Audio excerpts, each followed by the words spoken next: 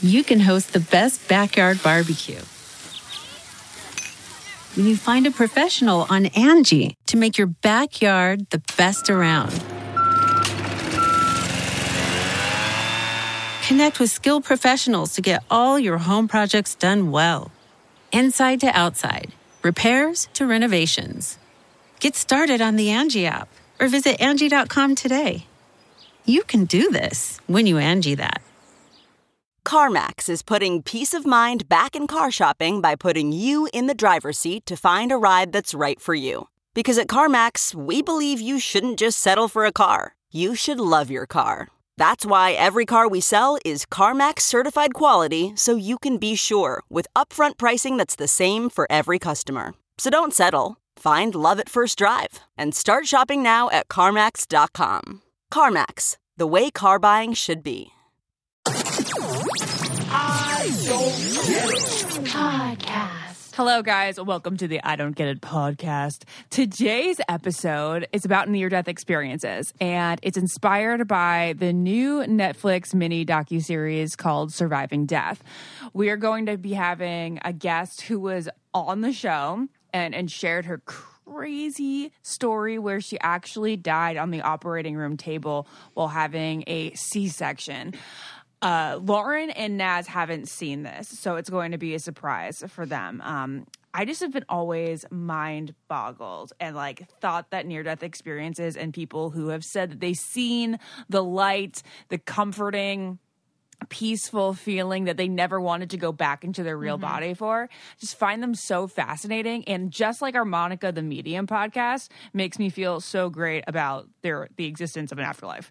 I refuse to believe any scientist that says, oh, it's just a rush of endorphins. No, that is God. That is heaven. That is your loved one. I don't believe it. I agree. Yeah. After Monica the Medium, I was 100% there's an afterlife. Yeah. And even going through all the emotions I've been going through recently with heartbreak and just overwhelming distress and all this stuff, I'm I really need to read Monica's book because I really want to read more on soul contracts. And I'm damn, did I just sign a contract that was I'm going to get my heart broken every fucking day? Oh my God, I forgot about what a soul contract was. I need to read that soul contract just to put my current status into perspective. But when it comes to near-death experiences, yes, I agree with both of you. I'm so fascinated. I totally believe in them. Did you guys ever watch the OA on Netflix? Lauren, I feel like I would tell you to watch it. Yeah, I watched it. So good. One of my favorite shows I've ever seen. Thank you, Naz, for the recommendation. Same. So, guys, the OA, there's only 2 seasons. Netflix canceled it after the 2nd season, which I was so upset about. It's such a weird, crazy, unique, unpredictable show, which is the one thing I want in a show is unpredictability. But it is about people that have near-death experiences, and it's fascinating. It's funny that they call them near-death experiences because all these people technically died, their heart stopped beating, they stopped breathing, and then they came back, right? So it's kind of I said before, I died and I came back. Yeah, you know what I thought about before we started recording this? What? I was getting heartbroken is a near-death experience. Yeah. All right. Well, our guest, Stephanie Arnold, may not agree with that, but let's get her on the line right now. All right, we got Stephanie on the line. Stephanie, hello. Thank you for joining us. Thanks for having me. All right, so you talk about your near-death experience, or what we on the podcast like to call your death experience, because you did technically die. Start from the very beginning, because I know with you it started with random premonitions, or was there something that sparked the premonitions? No, they were detailed premonitions. I was pregnant with our second child, and during the 20-week ultrasound, I was diagnosed with a placenta previa, which is basically when the placenta is growing on top of the cervix. And it's basically a 1 in 200 risk. The worst case scenario, as the belly grows, you might need a C-section. But I wasn't afraid of that. I've had it before. I've had a baby before. But in that moment, I looked at my husband and I said, I've got a bad feeling about this. And he's like, my husband's a PhD economist from University of Chicago. a former Air Force pilot. He's very data and linear driven. And he's like, honey, we don't have all the information. So of course, Dr. Google goes home and starts looking through what a placenta previa is. Turns out a placenta previa could turn into an accreta, which is what Kim Kardashian had, where the placenta and the uterus merge together. If that happens, it could cause some bleeding. If that happens, potentially you could need a hysterectomy. And if that happens, you and the baby could lose your life. Wow. And I sat back and I looked at my husband. I said, this is going to happen to us. The only difference is the baby's going to survive. But you didn't think you were going to survive. I did not. Why? Was it just a gut instinctual feeling? It was. It was, what I call it is a knowing. You don't know how you know, you just do. So right. It hit me viscerally. I felt it. And again, I'm 20 weeks pregnant. So I was a former TV producer. I produced a lot of reality shows. I ran a company for Endemol. I'm not a neurotic, histrionic person. I, work really extremely well under pressure. Shout out to Endemol. I love Endemol. Yeah. So we, through this process, I look at my husband and I'm like, this is going to happen. And he's like, honey, it doesn't make any sense. And I'm like, I'm telling you. So he wasn't listening. So then I told everybody, every doctor, every nurse, I said, my placenta previa is going to turn into a accreta. I'm going to need a hysterectomy. You're going to need a lot of blood. I'm going to hemorrhage. You're going to be cutting me from my sternum to pelvis. I said, you're going to need to put me under general anesthesia and I'm going to be dead on the operating table. Oh my God. And I said it to everyone. I even met with a specialist at one point, a gynecological oncologist, because they deal with high risk reproductive organ surgeries. Mm-hmm. And I am sitting in the waiting room and I got an appointment with him and I don't have a diagnosis of an accreta. I don't have anything that would indicate that this is going to happen. The only test that I have is a placenta previa and nobody is concerned about it, but I'm having this reaction ahead of time. It's almost like you're being buried alive and you're just waiting for the last bits of dirt to cover your face, to take those deep breaths. So I knew I was a ticking time bomb waiting to go off. And what a thing to live through. Oh, it was 3 months of this. Wow. Day, night. I couldn't sleep. I had a 2-year-old to also take care of. I was trying to explain to my husband who, is the love of my life. And I'm like, I need you to understand that this is going to happen. And, in his defense and the doctor's defenses, they were like, this is, the data is not showing this. So nobody was worried about this. So we go to this gynec's office. And women are suffering from cancer and they have no hair and they have IVs in their arm in the waiting room. He's like, I am embarrassed to be here. And I said, I don't know what to tell you. Everybody's telling me, they see an open road and all I see is an 18-wheeler headed straight for me. Mm-hmm. So maybe this doctor has heard something and maybe he's had a patient before that has had this kind of foreboding and maybe he can give me some sort of diagnosis. Mm-hmm. So I get into the consultation with him and his resident and she's taking notes and the doctor is like, Mrs. Arnold, how can we help you? And I said, I see you, you see me. My husband likes to say I was very mafia-like. It was like, I see you, you see me. You're my doctor and my placenta previa is going to turn into accreta. You need to schedule yourself at the time of my C-section. And he sits back and he says, Mrs. Arnold, have you been on the internet? Yeah. And I said, yes, I have, doctor, but this is going to happen. And so they did an MRI to see if there was an accreta. The MRI was negative for an accreta. And then ultimately my husband was like, you should feel better. I said, I feel worse because I'm running out of people to tell this crazy story to.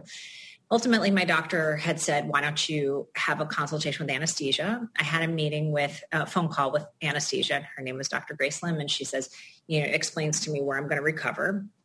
And I try again, what happens in the event this happens? She said, you're in a teaching hospital. You are in safe hands and we're prepared for every emergency. And I said, it is what it is, because that was my last consultation that I could have. I mean, if you were walking with me and you saw me like going into Starbucks, I had this one point where this woman in Starbucks said, how's the pregnancy going? I said, I'm going to die. No. Everybody, my friends stayed away from me. Everybody stayed away from me. They were very scared. I posted on Facebook, if anybody needs my blood type, I'm going to need a lot of blood. I wrote goodbye letters. I sent out goodbye letters. I sent out to people saying how much I love them and this was going to happen happen in 2 months' time. I was going to ask, did you get like your financial affairs in order and like your will? My husband was handling I was not worried about any of that. What I was worried about is that this is my soulmate and I don't want this love to end because I die and because he can't see that love continues after we leave and that this is not the end of the road. And so because his mind doesn't work that way, I had to convince him and also produce the life-saving measures to protect me because he doesn't think that way. So wait, let's take a pause real quick. Yeah. All right, guys, we just got to take a quick break for one of our very cool new sponsors. It's Coors. Coors has this new beer. It's called Coors Pure, and it's all organic. It has 0 sugar, so you can enjoy this beer without feeling guilty. It's a real nice so way. good. It's so good. At the end of the day, you know how you're like, I could really use a drink, but at the same time, like I don't want Calories of sugar. I don't want the crap that comes along with so many beers. You don't have to feel that way with Coors Pure.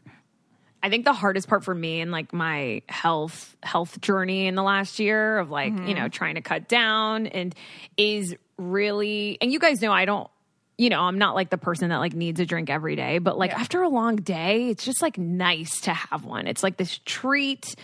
And it's been really hard because obviously I don't want to like pack on the pounds, like doing that every day. So with this new Coors Pure, again, like Ashley said, it's 92 calories and it tastes so good that it's just a perfect beer to celebrate like the wins of everyday life at the end of your day. I love their I love their tagline, Coors Pure. It's organic, but chill about it. It's like not like in your face organic. You're still cool Coors drinker. It's organic, but not in your face. You know what I mean? That's what I love about it. Totally. It's made with organic barley, organic hops, and water. And we want you guys to join the Coors fandom with us. So go to CoorsPure.com to see where you can find Coors Pure. And like Lauren said, the tagline's great. Organic, but chill about it. Celebrate responsibly. Coors Brewing Company, Albany, Georgia. I'm sure these doctors were referring you to psychiatrists. No, everyone, they all the interesting thing is a lot of them knew me, and that when I lecture at medical institutions and universities, I am quick to say the one thing the doctors were missing was that this was not normal behavior for their patient, right? They should have been using their intuition to say something else is going on. And that was the problem that I had. Okay. Did you ever reach out to spiritual people like mediums or psychics or? Yeah. So I'm Jewish. And so my rabbi, was like, you need to think positively, God helps those who help themselves. And I'm like, this doesn't help me, Rabbi.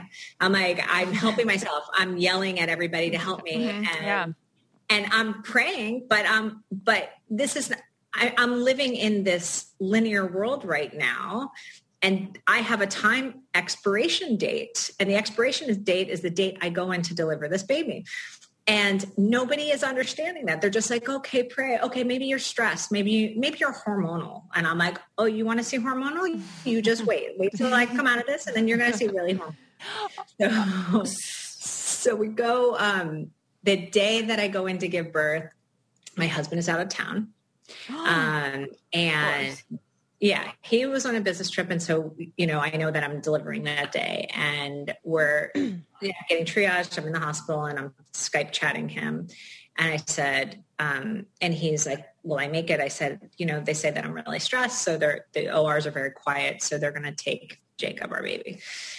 And so my 2-year-old is there with our nanny, and that maternal instinct is coming in. So I don't want her to see me crying because I'm convinced this is the last time I'm going to see her. So I want to be strong. I'm also texting my husband saying, you've made me the happiest woman in the world.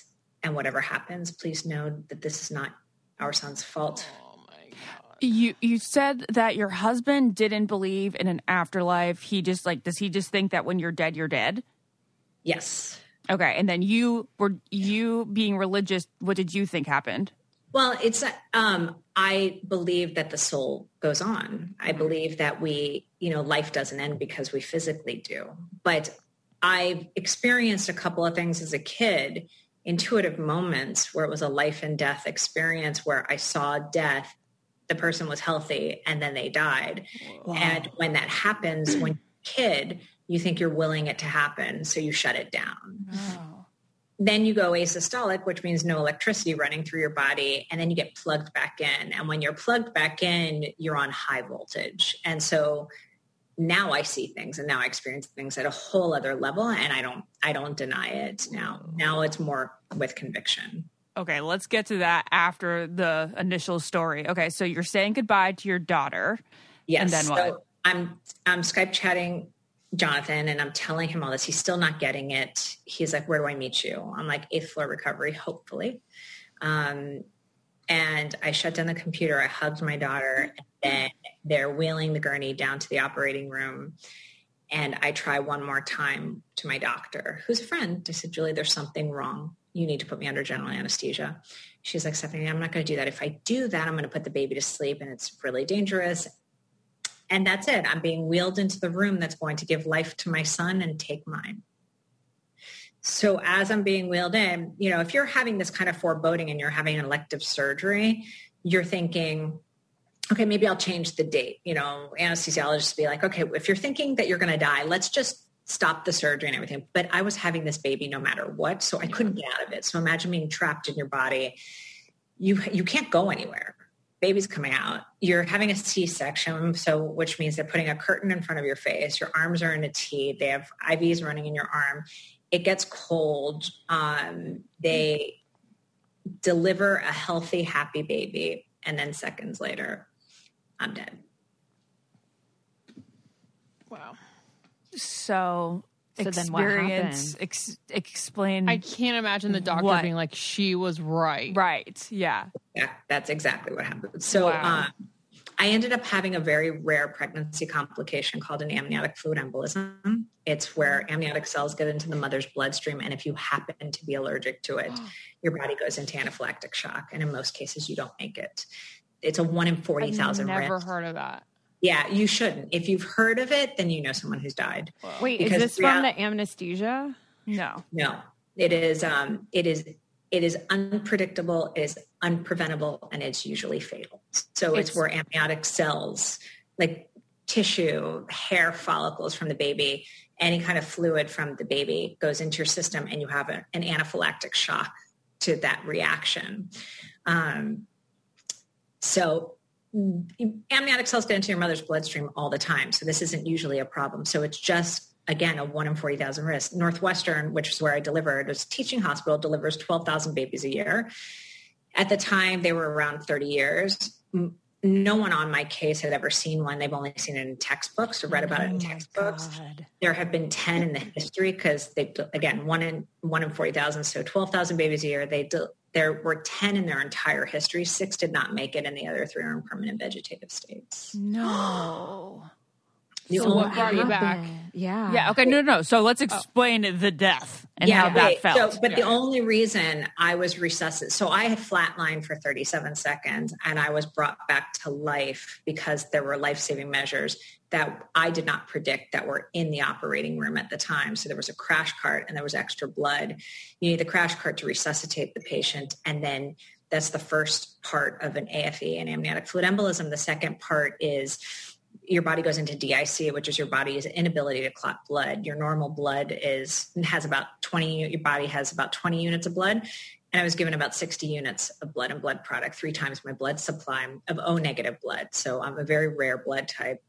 And those measures were put in because the anesthesiologist I had my very last consultation said she was uncomfortable with the way I spoke. I'd had a baby before. I had had a C-section. I spoke incredibly clearly about what was going to happen and had sought out specialists to save my life. And with that one call, she flagged my file and incorporated those life-saving measures in the operation. Oh my God. Yay, anesthesiologist. She's Our dad's an amazing. anesthesiologist. Yeah. That's incredible. And thank God it was a woman that knew, what that's like even. Yeah. So, she's Asian, she's spiritual. And, if your dad's an anesthesiologist, he definitely knows our case because we were the campaign for Mothers of May for 1 Second's Count. So you guys have the American Society of Anesthesiologists do a complete campaign about 1 Second's Count, about how physician anesthesiologists save lives. Wow. And, their billboard campaign at one point. That's huge. So I get resuscitated. I get put into a medically induced coma. And that is when my husband arrives. And he calls the doctor and he's like, how's everything? And she's like, Jacob's fine. Stephanie's stable. And my husband's smart enough to know that that's not good. So the anesthesiologist comes out and explains, she's had an amniotic fluid embolism. Don't look it up, which of course is like the worst thing to say to somebody. But he was a pilot. So pilots and anesthesiologists think very similarly, as you probably know. And so he was like, what's morbidity, mortality? What is the next phase? What are the hours? What are we looking at? And she explained, it's not great. It's very grim. The outcome is very grim. We haven't had a survivor without a severe neurological deficit ever. And he said, if she needs a hysterectomy, this is the doctor we met with 2 months before. And she was startled by that because this is a different anesthesiologist. And she's like, why would you have a doctor to recommend for a hysterectomy? She's like, well, we went here and Stephanie had seen this coming. And so she took note of it. She's like, I don't know whether she'll survive another surgery, but I think we've stabilized the bleed.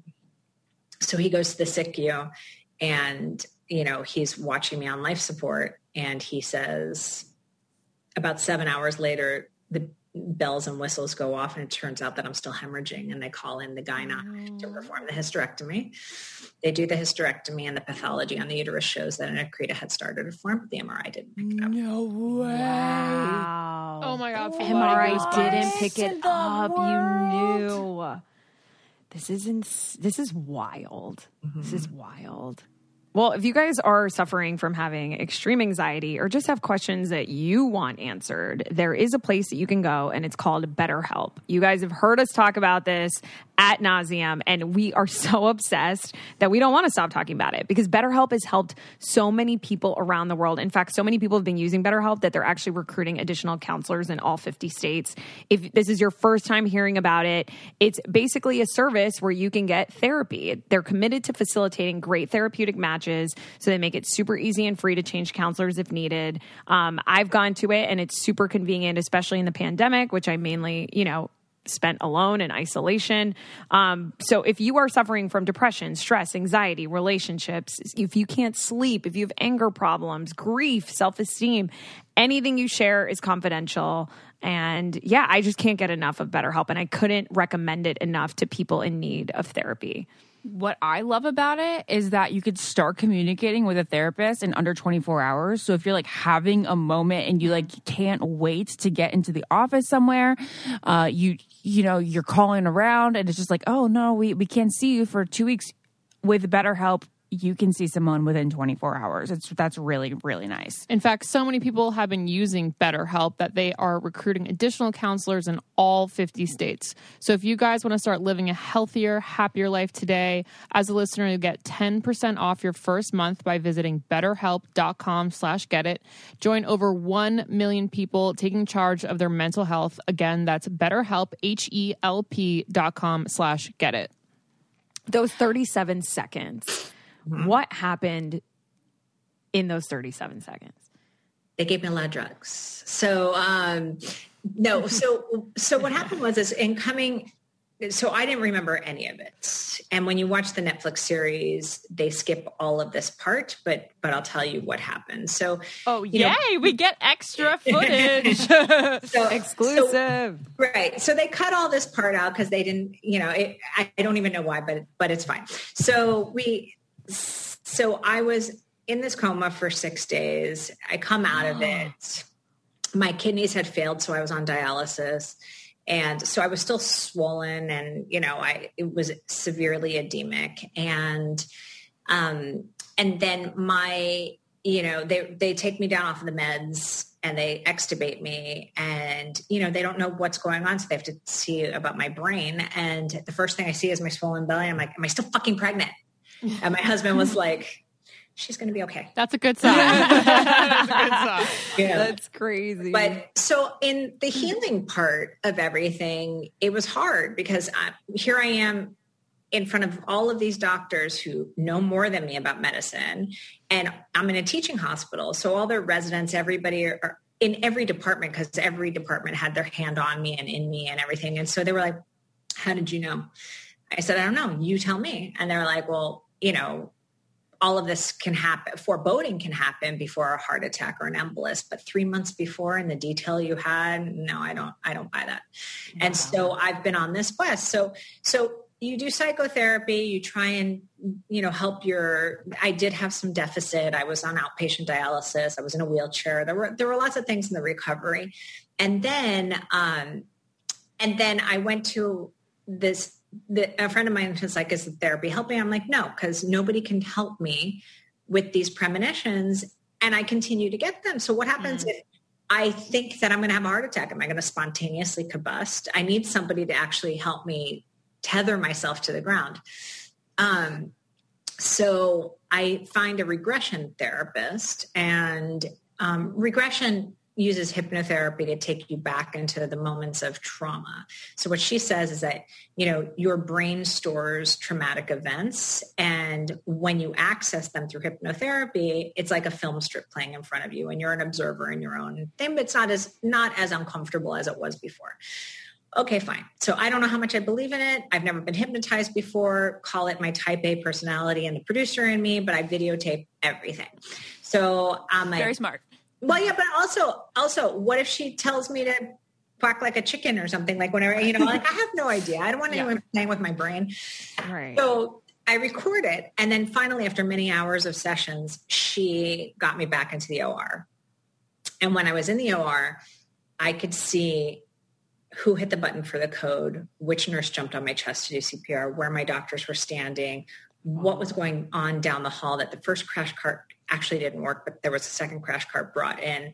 There were things that were going on down the hall in the labor and delivery room, what my daughter was doing in the labor and delivery room down that way, what my husband was wearing off the plane. Wow. It just kind of opened up. And then I saw spirits. I saw spirits everywhere. It was people that I knew and people that I didn't know. And the people that I didn't know had messages for the people that I did know. And I'm like, okay, I'm obviously hallucinating all of this, right? And I'm like going through the people that you didn't know had messages for people. So spirit guides, essentially. No, they were related to my best friend lost her little brother when he was 7. So there was a little boy in the corner talking to me about, and it was a telepathic conversation. It wasn't like I could hear audio, but I heard the message clearly, if that makes sense.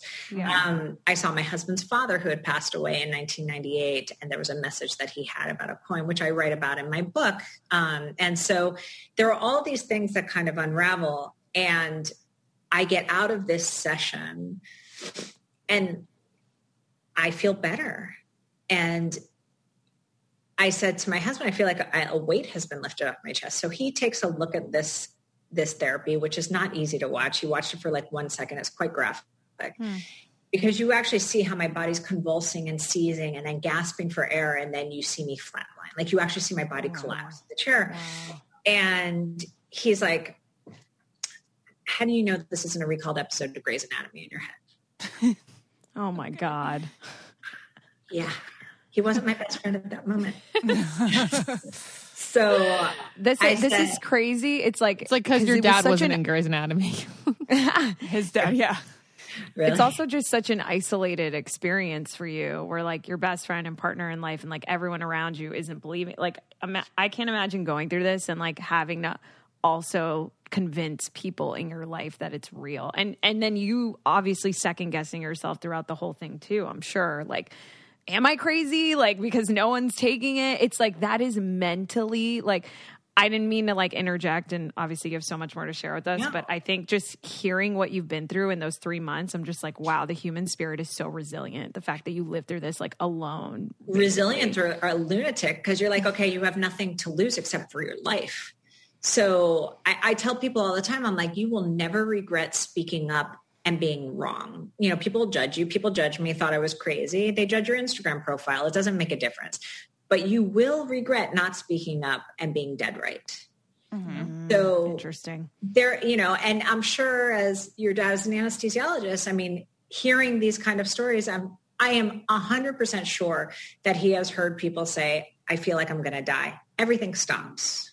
Everything stops. I'm sure if you ask him, he'll be like, everything stops in that moment to reassess the situation, because they know so many things about all different types of procedures, and they're in charge of keeping that person alive.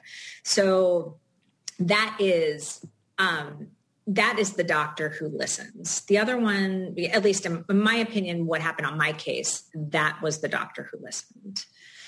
The story weaves in and out and gets crazier at times, but at the end of the day, I go back to the therapist and I said, how do you know what I'm telling you is true?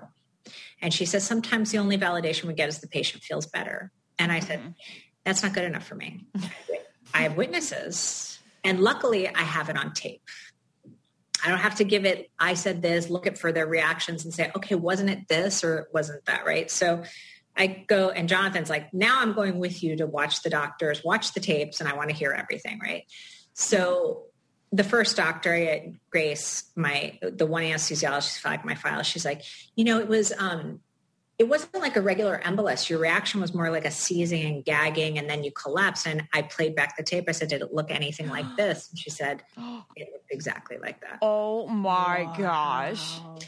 Then I go to my OB. I said, you were down by my feet. And I said, did you say this can't be happening? This can't be happening.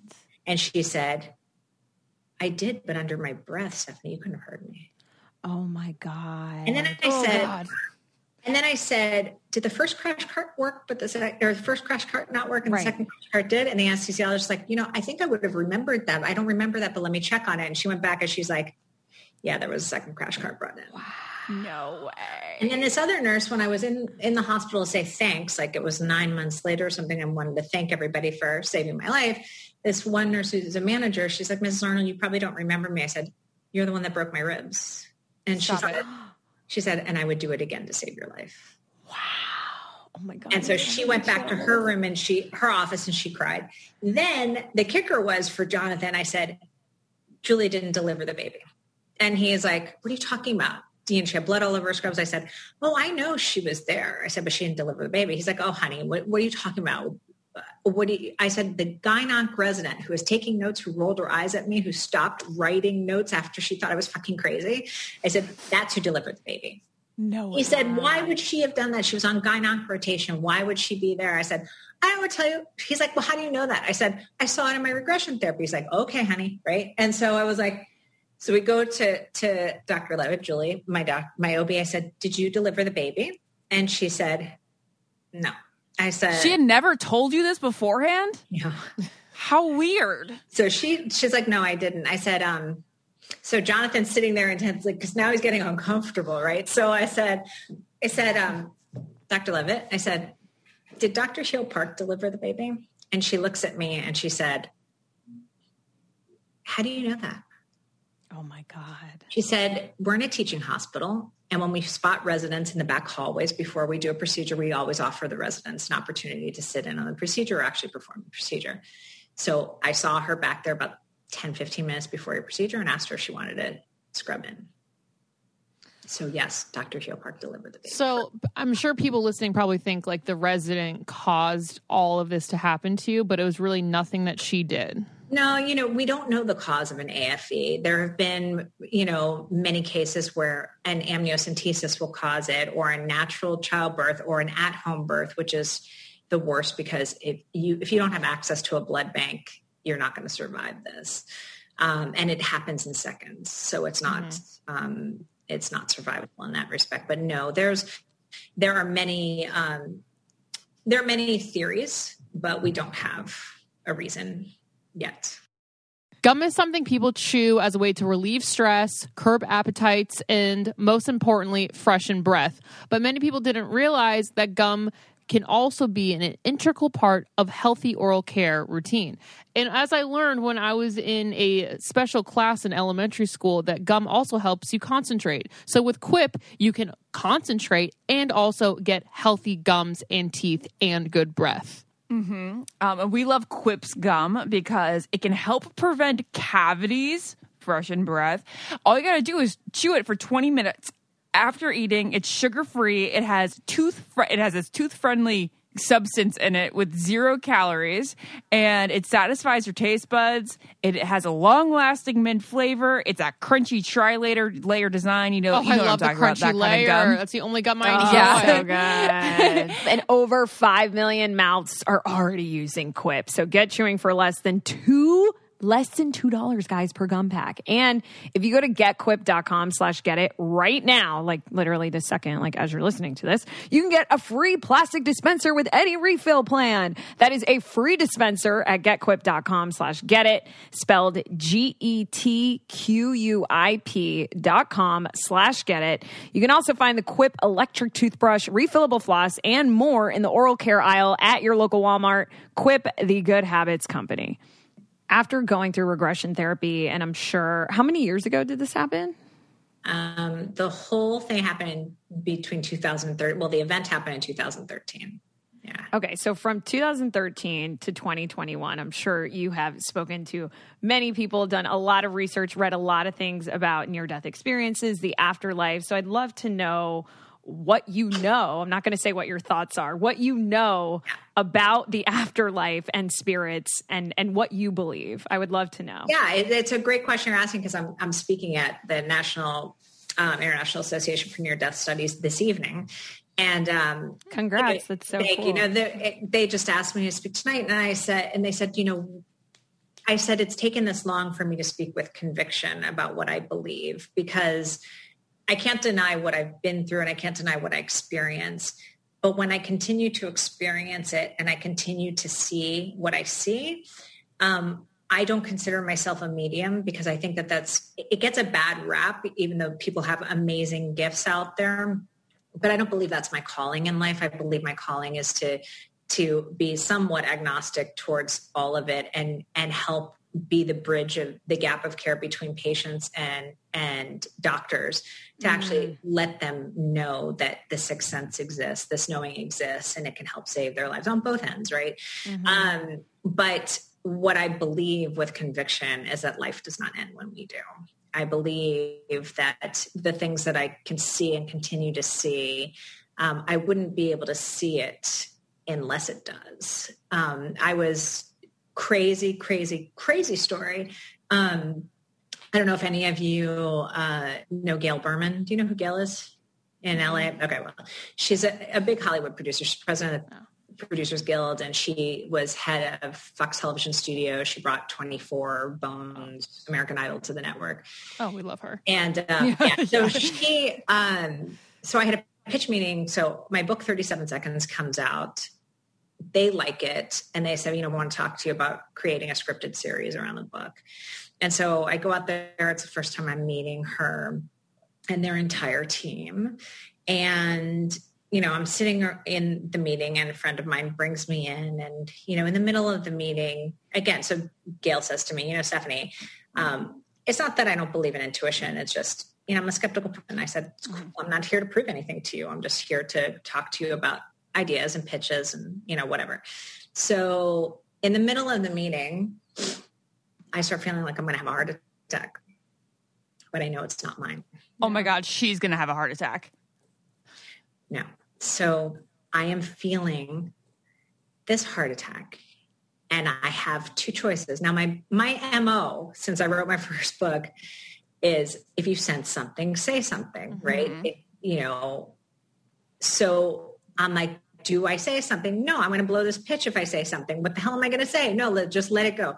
But I can't let it go because it's getting tighter and I can't breathe. So I'm like, I'm sorry, Gail, apparently I said this. I don't remember I said this, but 10 people said I said this, so I must have said it.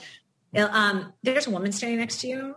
I believe it's a ghost. Oh, no, I believe it's your mother. And she's screaming at you about a dress, and she's trying to get your attention. And she's like, no, my mother's fine. And I'm like, okay, I'm sorry. This has never happened to me before. Somebody in here has a male family member who just had a heart attack. Who in here has a male family member who just had a heart attack? No. Like all them. Gail says, you don't think I'm going to have a heart attack? I'm like, no. But as she's talking, it's getting tighter. So I know it's coming from her end. Okay, Stephanie, really nice to meet you. Here's your valet ticket. Don't let the door hit you on the way out, right? So I'm leaving and wait, really? They just you just left after that? No, well, what are you going to do? Like this, I'm a crazy person sitting in the room. It's like, I must be a crazy lunatic that they thought was quite normal, had a great book, they want to buy the rights to it. And now I'm talking ghosts, like what the, whatever. Oh, so you would have gotten me wrapped around my finger. Oh my God, Lauren and I would have been all in. We'd be like, oh my God, what? Tell us more. No, so I walk out to the front door and my girlfriend who introduces me to, what's with the theatrics, Stephanie? I said, I don't know what to tell you. I've never felt this way before. I know I blew the pitch, but I don't, and I'm like freaking out. So I'm like, I have to go back. She's like, no. I turn around and I go back to Gail's office, right? And I'm like, knocking on her, please, can you do me a favor? I know I blew this pitch, but can you please check in with your family? This is not about the pitch now. Can you just call your family? Okay, Stephanie, bye. And I'm like, okay, fine. So I leave.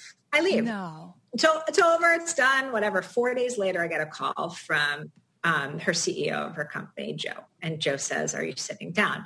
Now, my friend is also on the phone call. She's like, you're not going to believe this. And I was like, okay. She says, well, so Gail lied to you. Her mother had passed 6 years ago, and she knew exactly the dress you were talking about, but she didn't know you had psychic ability. So she just kind of like brushed it off. But that's not the kicker of the whole thing. The kicker she said my mom's fine. That's because she was like, I didn't know, she wasn't going to give anything, right? And when you don't believe, you don't believe, right? And there's a wall, and that's, there's no breaking down that wall. And I think it's very fear-based. Right. I think most of the people that don't want to acknowledge either chalk it up to a coincidence, use statistics, say it's an outlier or science hasn't caught up to it yet, or they're just afraid. So we get to that point. And then he says, so Gail comes back from lunch and her sister called her from New York. Her father had a heart attack at the moment you were feeling it. What? That's insane. Oh, and you said a male. You said a father figure. No, I said a male. I said male. I said a male family member. And I was like, and so I didn't remember half of the things I said, but Joe and my friend were like, no, that's exactly what you said. I said, no, I couldn't have said that. They're like, no, that's exactly what you said. And I'm like, Jesus Christ. And so they said, okay, so her father's going to be okay. She don't ever want to talk about it again. And we're buying your rights. Huh. Wow. Oh, wow. Okay. Amazing. Wow. Good. That's Good. Insane. So, okay, it's time to commit. 2024 is the year for prioritizing yourself. Begin your new smile journey with Byte, and you could start seeing results in just 2 to 3 weeks. Just order your at-home impression kit today for only $14.95 at Byte.com. Byte Clear aligners are doctor-directed and delivered to your door. Treatment costs thousands less than braces. Plus, they offer financing options, accept eligible insurance, and you can pay with your HSA FSA. Get 80% off your impression kit when you use code WONDERY at Byte.com. That's BYTE.com. Start your confidence journey today with Byte.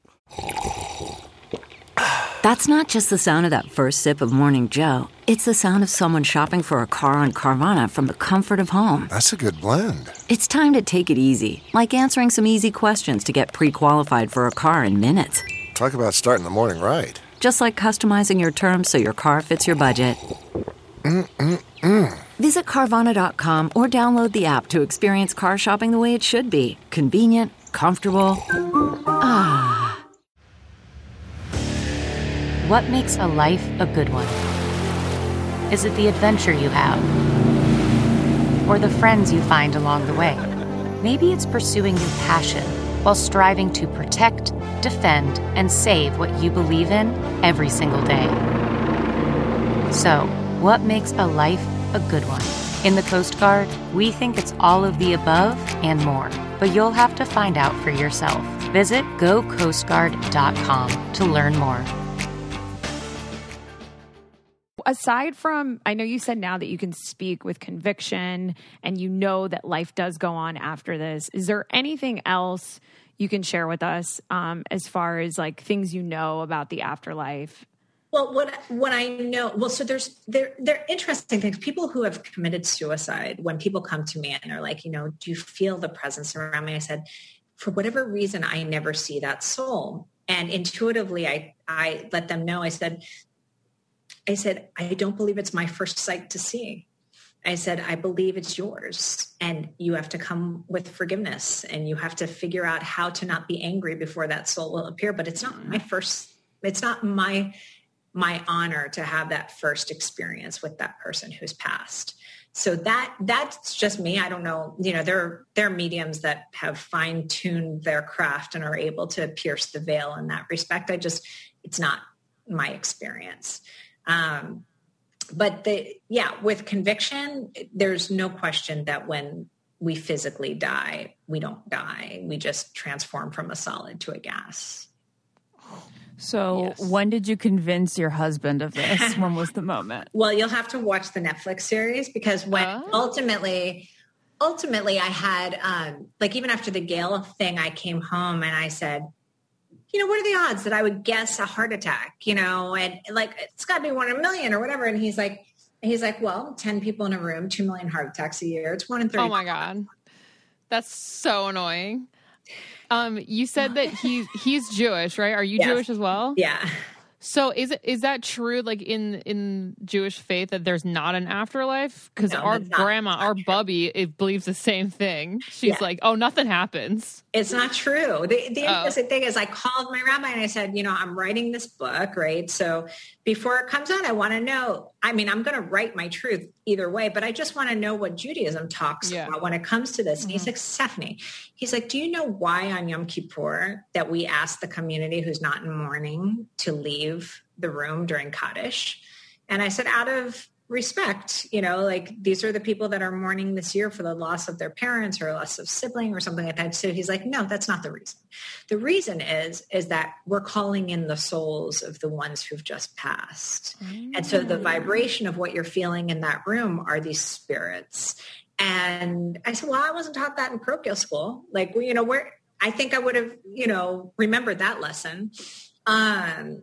So no, it's not, we absolutely believe in the afterlife. Okay. I think that, even with the Rebbe, they pray at his grave. So what are they praying to, or who are they praying to if they don't believe the spirit lives on? I think everybody's in that respect is waiting for Mashiach or waiting for the Messiah, but they still feel energy around his spirit, his presence, and the people that are praying there. So no.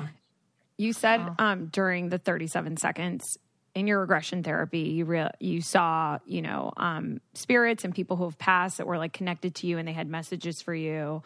I'm not sure if you'd be comfortable sharing those messages, and if not, can you share maybe, was that a message did you receive a message that you needed to hear in that moment that sort of gave that whole thing purpose for you? Did it answer the why? Aside from obviously you connecting patients, in the future and already have.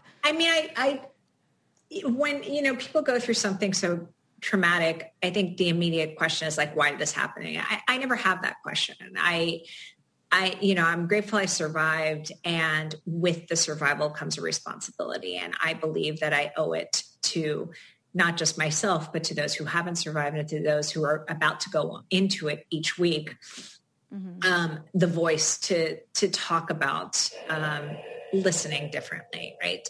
And also to give comfort, because it's rare to go someplace and then come back, right? It's rare to flatline and be resuscitated. My children still to this day, don't fully understand it, because my daughter brought home a dead bird the other day. Mommy, this bird died, but you can bring it back to life.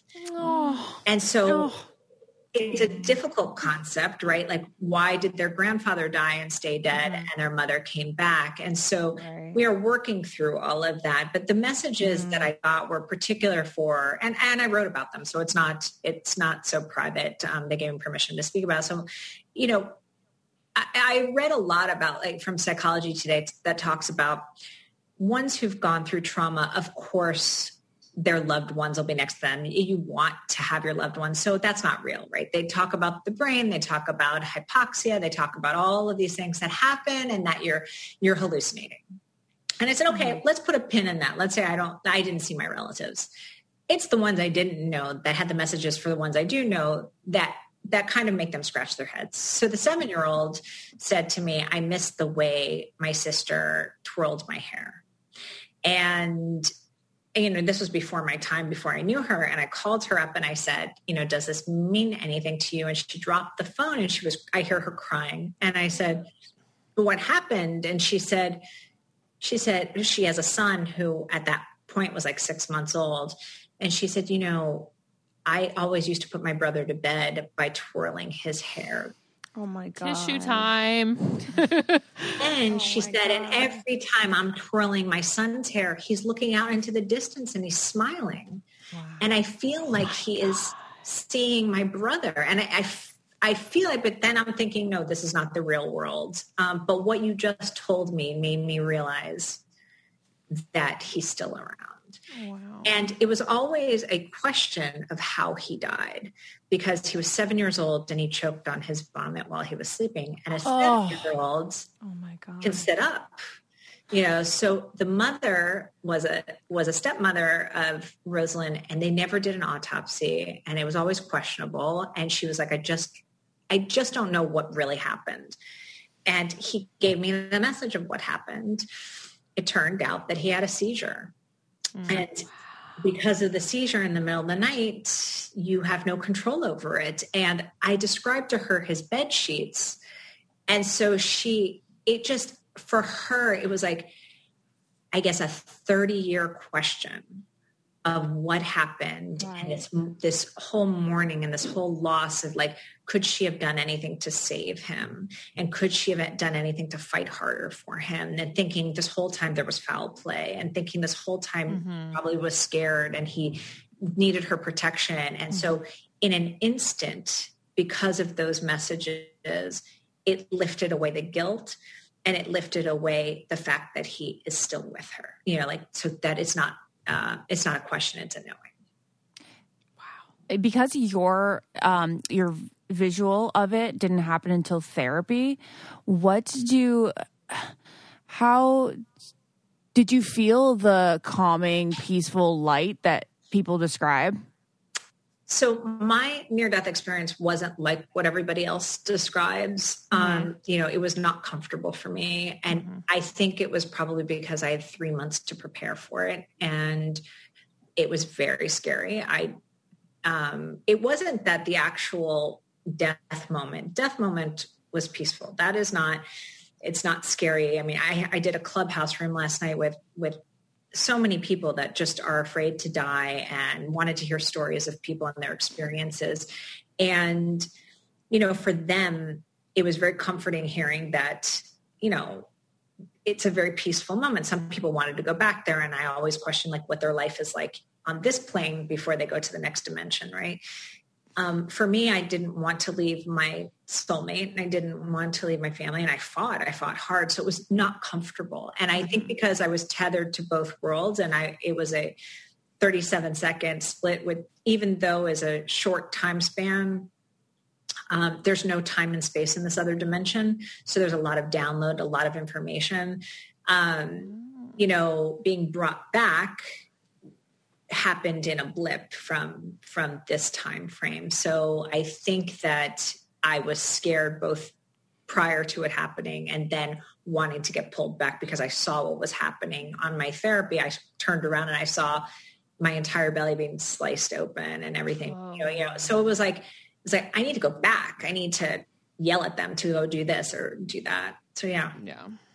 Do you have a fear of dying currently, or of getting a premonition of dying again? No, I don't have fears of either. What I do know, and this might help your audience, is that I know the difference between a premonition and a casual thought. And I know we're all living in a pandemic where, people are very anxious and very neurotic about an invisible killer, right? And so what I talk about with the difference between a premonition and a casual thought is a premonition is something that's incessant. It makes the hair on the back of your neck stand up.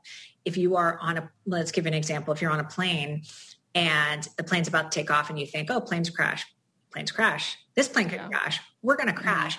That is a fleeting moment, and it is something that can be let go very, very quickly.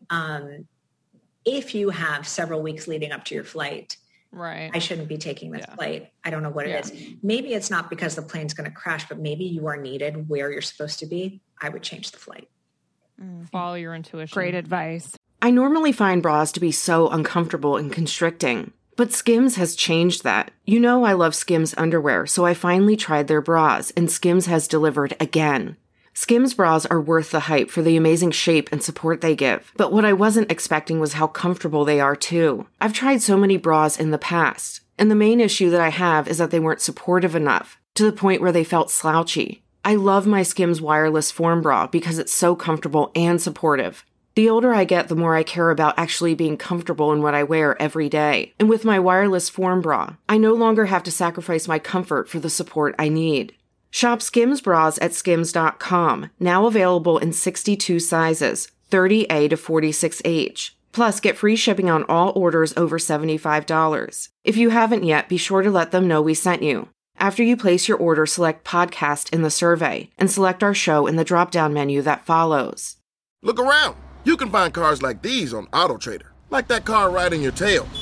Or if you're tailgating right now, all those cars doubling as kitchens and living rooms are on AutoTrader too. Are you working out and listening to this ad at the same time? Well, multitasking pro, cars like the ones in the gym parking lot are for sale on AutoTrader. New cars, used cars, electric cars, maybe even flying cars. Okay, no flying cars, but as soon as they get invented, they'll be on AutoTrader. Just you wait. AutoTrader. I can't imagine why people would be uncomfortable like the woman in the pitch meeting was. I feel like these are the most comforting stories that give you so much hope. I don't know why anybody would be scared. Yeah, no, but because it's the fear of the unknown. And if it hasn't happened to you, then you're like, okay. And look, these things happen, but it was a powerful moment. I always say, like, my gift really isn't the ability to see. My gift is the ability to not have a filter and speak when it happens, because I think that is more impactful for somebody like Gail or somebody. I've had these experiences before with a bunch of skeptical doctors and scientists, and they're like, how did you know that? And I'm like, but if I don't say it in that moment, then they can be like, oh, well, you researched this or you do that. So I don't hesitate now. And so when asking about convictions, it's like, I'm much more inclined, like, if you think about those moments, whether it comes from a relationship or a business decision, even your health, your intuition told you one thing and you decided, no, I still want to go out with that guy. And you knew you shouldn't have gone out with that guy. And then the relationship implodes. And then you're like, I knew I shouldn't have done that. Right. But you do it anyway. So it resonates in your body somewhere. And the same thing happens for your health. And the more that you tune into it, the more you can be like, I'm going to do it anyway. I know I'm not supposed to do it. I know this is going to implode. I know that great, fantastic. I'm willing to take that risk, but I would not take that risk when it comes to a life and death matter. That was perfect. Wow. That ended Thank our you audience. so much Our audience for totally joining took us. that dating advice and intuition to heart. I know it. You're the best, Stephanie. Thank you so much for joining us and being Thank open you so and much. vulnerable and helping people every day. You were truly, not all heroes wear capes, and you're an angel on earth. Thank you. Well, now that you heard the story for the first time and you didn't see it on Netflix, was it what Ashley had promoted it to be? Probably way better, dude. Yeah, I So tried much to better. play it down. I gave them very few details because I wanted them to hear it. Yeah. But I totally believe in all this stuff. So it wasn't like, I was just like, yeah, like everything you were saying, I was like, yeah, 100%. Because we had a medium on the podcast and my cousin who passed away came through. Mm-hmm. And before then I had never really thought about afterlife in a real way. I grew up Catholic, so I knew there was a heaven. But anyways, I could go on and on. But everything you were saying, I was like, yeah, 1,000%. If you told me in those 3 months, I would have believed you and helped you. And you would have been my only friend doing that. It was like, hey, think positively, Stephanie. I'm like, okay, fine. Okay, so Steph, you talked about in the documentary about this moment before the birth that you saw a fountain full of blood. Ugh, like how terrifying was that? And were there any other terrifying visuals. Yeah. So, I was strolling my daughter in a park and it was a winter day, and I was explaining to her that, the fountain is so beautiful when it's flowing. And in my mind's eye, that flow turned into blood.